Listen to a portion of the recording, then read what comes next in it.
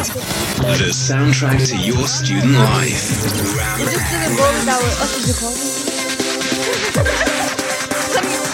I don't want my face to be in it.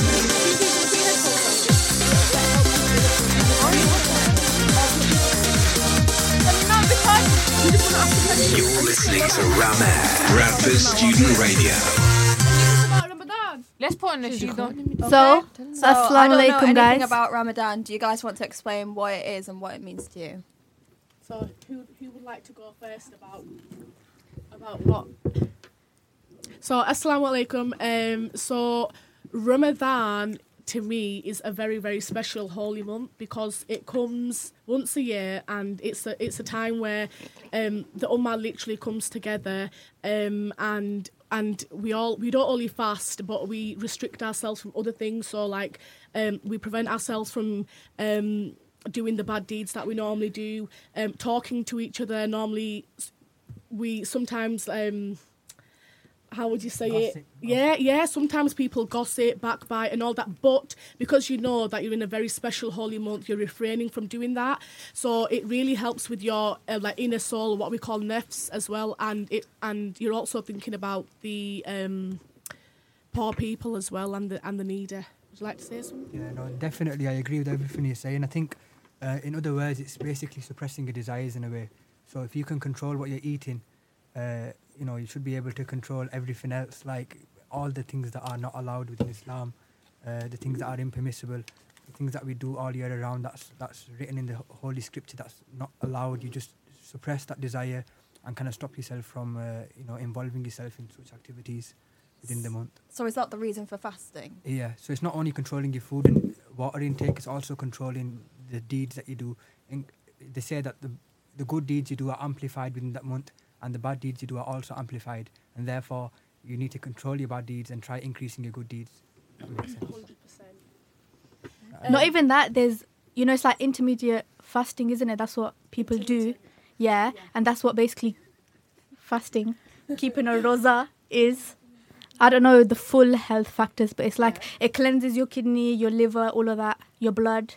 I don't know the rest. So not only is there spiritual benefits, there's also health benefits as well. Like, it's proven by doctors and stuff like that and science that it does help your body in like kind of restoring everything, resetting everything.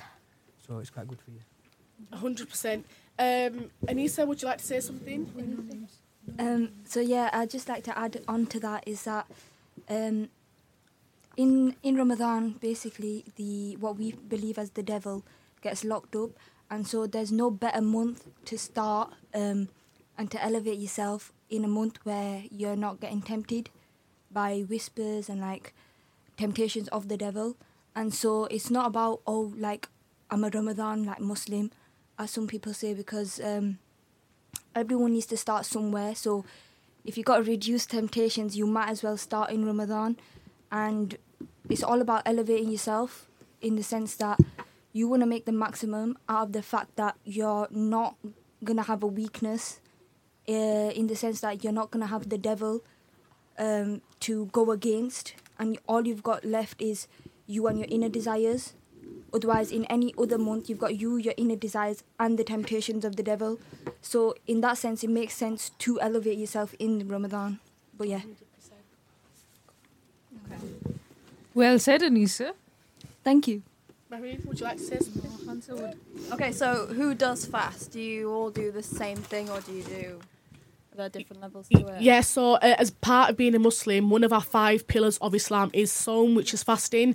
But also, our Lord Allah is so merciful and so understanding. There's certain people that are actually restricted from fasting. So we have pregnant women, they do not have to fast. Yeah. We've got the poor and the needy who they don't have the means to survive on a normal day, so it's not prescribed in them, they don't have to fast. We've also got children who haven't hit the age of puberty, they don't have to fast yet, because there's some misconceptions that children have to fast and they're at a certain age, but that's because that's not true at all. Once you've hit the age of puberty, then that's when your fasting begins. A traveller. Yeah, a traveller. Even it just shows our religion is so beautiful that our God thinks about every single aspect in our lives, and He makes it so easy for us, which is the most beautiful thing. Is there an option to opt out for people that don't want to do it? There is. I mean, it's the fasting itself is an obligatory pillar, the same way a lot of other things are praying. So a lot of people choose not to do it themselves, which is, it's a command from God to do it. So it's obviously encouraged, but there are people who would genuinely struggle, with these things, and therefore I can't say that it's still not compulsory, because it still is. It's written in the scriptures that you have to do it, as it's like literally compulsory, it's obligatory upon a person. But because there's certain circumstances, like she mentioned, that people can't fast, for them obviously it's a choice and an option if they do. It's not obligatory upon them. If that makes sense. And just to add to that, so essentially what it is that, like you said, it's compulsory, and so whether you are gonna fulfill that command is on per individual basis. But there are those that it's compulsory on, but there's means of like an opt out. For example, if they become really sick, or like if whilst they were fasting their fast broke for a certain reason, then there's other rulings that come in place to make up for them fasts. And obviously, depending on the circumstance, will differ on like what sort of way they make sort of means out of it. For example, if you're, let's say, do a full month of sickness, that essentially breaks a fast. But because you still fasted and you still had that intention, for you, all you need to do is make that 1 day fast up later on in the year. And there's obviously like certain rulings whether if you can't actually do the fast itself because you're too ill or too old, then you can sort of pay and feed the poor as a sort of compensation. And obviously then it goes into different rulings of how you do that. But yeah, that's in regards to the opt-out system. Yeah, but generally speaking, the rule is if you are able to fast, it's compulsory upon you. You have to fast. There's no really grey area for that. I'm just thinking someone like on our course, we're paramedic students, shift work can sort of like mess up your whole routine, and someone might find it difficult. I mean, that's again part of the it's part of the struggle, isn't it? It's part of the test. And in this day and age, we have got other commitments, whether it's university or work. There's going to be other factors that come in the way, but it's not very difficult. Even now, I think within this month, the times of fasting aren't really, it's not that long the day. So you fast from dawn to sunset. So from sunrise to sunset's when we're obliged to fast, and that is, I think, about 5 o'clock in the morning till about 6 o'clock. So it's not the most difficult. It is definitely manageable, and previous years it's been longer as well. So it's just about being able to adjust to your situation, whether you're at work or school or uni, being able to adjust and kind of come through. Yeah, again, just as you were saying, in terms of uni students and paramedic students, people that are on placement, yes, it will be a struggle and it might affect their normal routine. But again, like I said, it's part of the test. They've not got an illness that's restricting them to fast. They've got nothing obligating that saying, "Oh, you don't need to fast." They do. It's part of their struggle. It's part of their test. And yeah, that's what I was just going to say. It's all about balancing it and time management, really. And just to add on that, the whole point of fasting in the first place is the primary point is that you're trying to feel as much for those who don't have as much as you. And so and they still have to go out to survive, find food for their families, whatnot. They don't just stay at home just because they're fasting. Well, not fasting, but because they can't feed their stomachs or they don't have access to water. It doesn't mean their life stops. And so for us, as much like trouble we go into, the more reward we're getting. I know someone mentioned it already, but in the scriptures, it mentions that in Ramadan your good gets amplified between 10 to 700 times. And so with that amplification, why would you not want to go through the trials in the first place, if that makes sense? Thick number. Yeah. That's what's mentioned in like what we call hadith, which is sayings of the Prophet sallallahu alaihi wasallam. So that's why it's that specific, if that makes sense. So have you guys ever had any difficulties fasting for any reason? In terms of difficulties, what do you mean? As in, like, to actually fast or? Yeah, so obviously, especially like first few days of fasting, for example. So we have to fast for a full 30 days, the full month. For the first few days, it's always the most difficult because our bodies are not used to not having food in there all day. We need some sort of energy, which is why a lot of us tend to, at dawn when we open our fast, we tend to have food that's high in protein. So we have a high protein intake, so enough energy that can keep us going for the whole day. And then that's kind of what helps us with, keeping up with the day and, managing to keep your whole fast. I think the first few days are difficult. I think the rest of the days it gets easier and easier as the month goes along. But again, if that wasn't the case and we didn't struggle, then there wouldn't be any point in fasting because it'd be a piece of cake. But the whole point is that we can, like, for the sake of God, because we don't have to do it. Nobody from outside is telling us we have to do it. It's literally just God. So we know by us fasting, we're literally doing it just for God. And that's kind of submission of God, you could say. And tawakkul. It's that trust in God that we're doing it just for Him. And that's what we're going to benefit from. So that's what He's going to reward us for. Our intentions should be just because God told us, that's why we're doing it. Okay. Yeah. I understand it's supposed to be difficult, it's supposed to be testing you, but what if it comes to the point where it's becoming detrimental to like your uni work or something? I remember one prime example was during GCSEs. We had to fast throughout the whole month, and I remember when everyone was saying, "Oh, I won't be able to do that. It's going to be too much." GCSEs, which is such a vital exam in our lives. But then again, we thought, talking to our parents and talking to scholars and teachers, they all said that is part of the test. Like to fast during your GCSEs, that's such a blessing. Imagine you're doing your exams whilst you're fasting, you're submitting to God, you're listening to God. What more benefit can you get from that? Just to add to that, what we believe is that, let's say, for example, an hour spent revising for, let's say, a uni work or exams, whatnot, we'd say that's more blessed when you're fasting than going on and on for hours. And not actually taking any of the substance of uni work or GCSEs in, and that's just what we call barakat, which is that blessing from the God. So essentially, there's no missing out, basically. Yeah.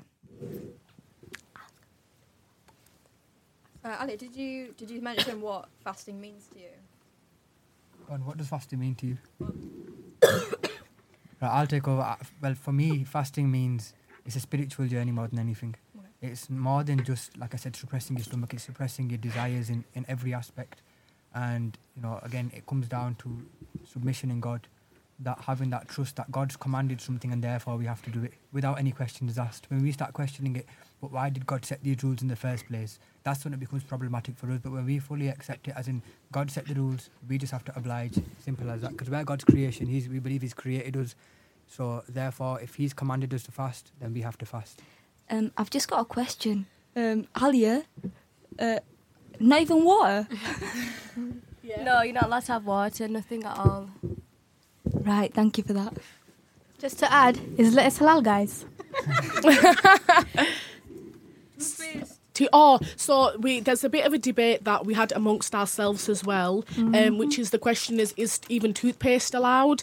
And we all actually had differing opinions on this. So in my opinion, I mean, according to the hadiths and knowledge that I've studied, it says that you're not allowed to take anything into the mouth. So just think toothpaste is, of course, it's like a taste and you're not actually swallowing it, but how do you know when you're brushing your teeth what is actually being swallowed in the mouth? And it's like Allah always says prevention is better than actually doing the thing. So if you're saying, okay, our toothpaste is allowed, I'm only tasting it, how do you actually know that you're not swallowing the toothpaste? So you spent a whole day of fasting thinking that, okay, I fasted the day, I've brushed my teeth, but then you actually swallowed it. And another example is Allah actually says that the fasting person's breath, I know it seems like a funny thing, but it smells better than any perfume or something like that, according to that hadith. Yeah, Allah actually likes a fasting person's breath because it just shows that he's doing... I agree. I mean, I agree with you. The scriptures do say... I think with issues like this, they're termed as fiqh issues, meaning they're... issues of rulings, and with rulings there's a wide scope of opinion, and we can't really pinpoint and say this opinion is wrong or this opinion is right. We follow our own opinion, and that's the opinion that we take and we follow. I mean, my opinion is of that you're allowed to use toothpaste for the reason that in Islam, tasting something isn't haram. It doesn't invalidate the fast. Rather, swallowing it does. So once the toothpaste actually surpasses the throat, that's when it becomes detrimental in your fast, and that's when your fast is broken. And likewise, they say, again, Allah made it easy for us. There's a person that is, there's a person that's a mother that's made food for her children, for example. She's Islamically allowed to taste the food. She's not allowed to swallow the food, but she's allowed to taste it in her mouth just to see if it doesn't have enough salt or if it has too much salt. And she's allowed to. So God's made a little bit of a leeway for certain situations. It definitely is better not to use toothpaste during the month. There's something called the miswak, which is like a little stick, you could say, that you use to clean your teeth, and it's quite, again, it has health benefits as well. You can read them on Google, but again, it's a fiqh issue, meaning there's a wide scope of opinion, and it's like that with a lot of things in Islam. There's different opinions, and we can't really pinpoint and say this one's right, this one's wrong. It's just, God. In fact, it's one of God's mercies that there's so many opinions. That's what we Definitely. believe. It's not just it's not black and white. Basically, there's grey areas. Yeah. So I think that's the best way of looking at it. Do you want to say something? Anissa? No. Okay. No worries.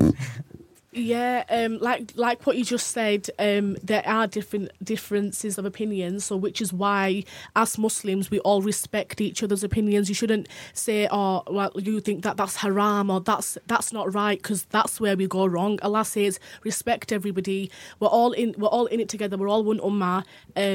And there are different beliefs, so yeah, at the end of there is a bit of room for your own interpretation. Definitely, there always is, definitely. Yeah, so because everything's not exactly as you said, we just want to add on the fact that it's not black and white, and because there are texts and you can interpret text in your own way. Exactly. And obviously everyone have their own interpretation, and as long as you follow a majority your opinion has a basis, and it's not just an opinion based on what you feel is best for you. Opinions based on what your interpretation is, then there's absolutely no problem in following that opinion. But these are all smaller issues. The fasting itself, everyone does it together. The fasting itself, we all know the timings and stuff, and the rules are all the same. It's just the small, minor issues that there might be differences in opinion within. I feel like Ramadan makes us closer to our Lord as well, and makes us closer to each other and families, because you're open to fast together, you eat together, and usually you don't get that time together, and Ramadan brings us all closer. It's just a vibe.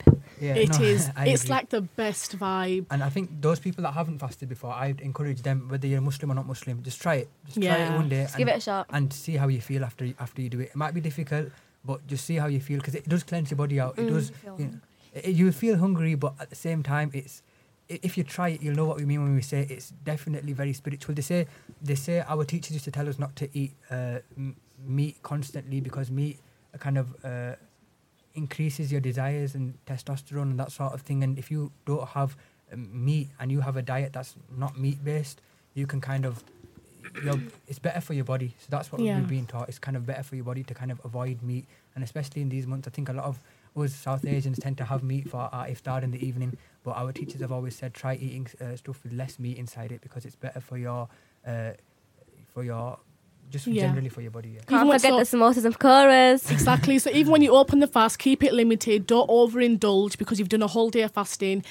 Respect everyone. Love your family. Love your neighbours, and just enjoy the month. It's just a very, very beautiful, special month. Ramadan is around the corner, and I just wish everyone has a blessed Ramadan. One thing in Ramadan we do a lot is we give food to each other a lot. We give out food to the neighbourhood, and in Ramadan we get a lot of blessings with this, feeding a person who's fasting. Yeah. So especially that time in the evening when it's iftar time, just before iftar, your neighbours, you'd see your neighbours in your street come out, with plates and food and stuff like that. So it's just a very special month. Yeah. So basically, in iftar, if anyone wants to buy me a burger meal, you know where I am. Ramadan Mubarak, guys. Assalamu alaikum. I want us to do that again, the last one. The Ramadan Mubarak. Okay. So I think together we'll all say, and 3, 2, 1. just to wish everyone a blessed Ramadan Mubarak. Yeah. Go on, Hansa. So wishing everyone a blessed Ramadan Mubarak. Susie, do you want to say it as well? Wishing everyone. One person should say wishing everyone. Okay, shall I say that? Yeah, and then we all say Ramadan Mubarak. Okay. So just to wrap this up, guys, just wishing everyone a blessed Ramadan. And Ramadan Mubarak. And that's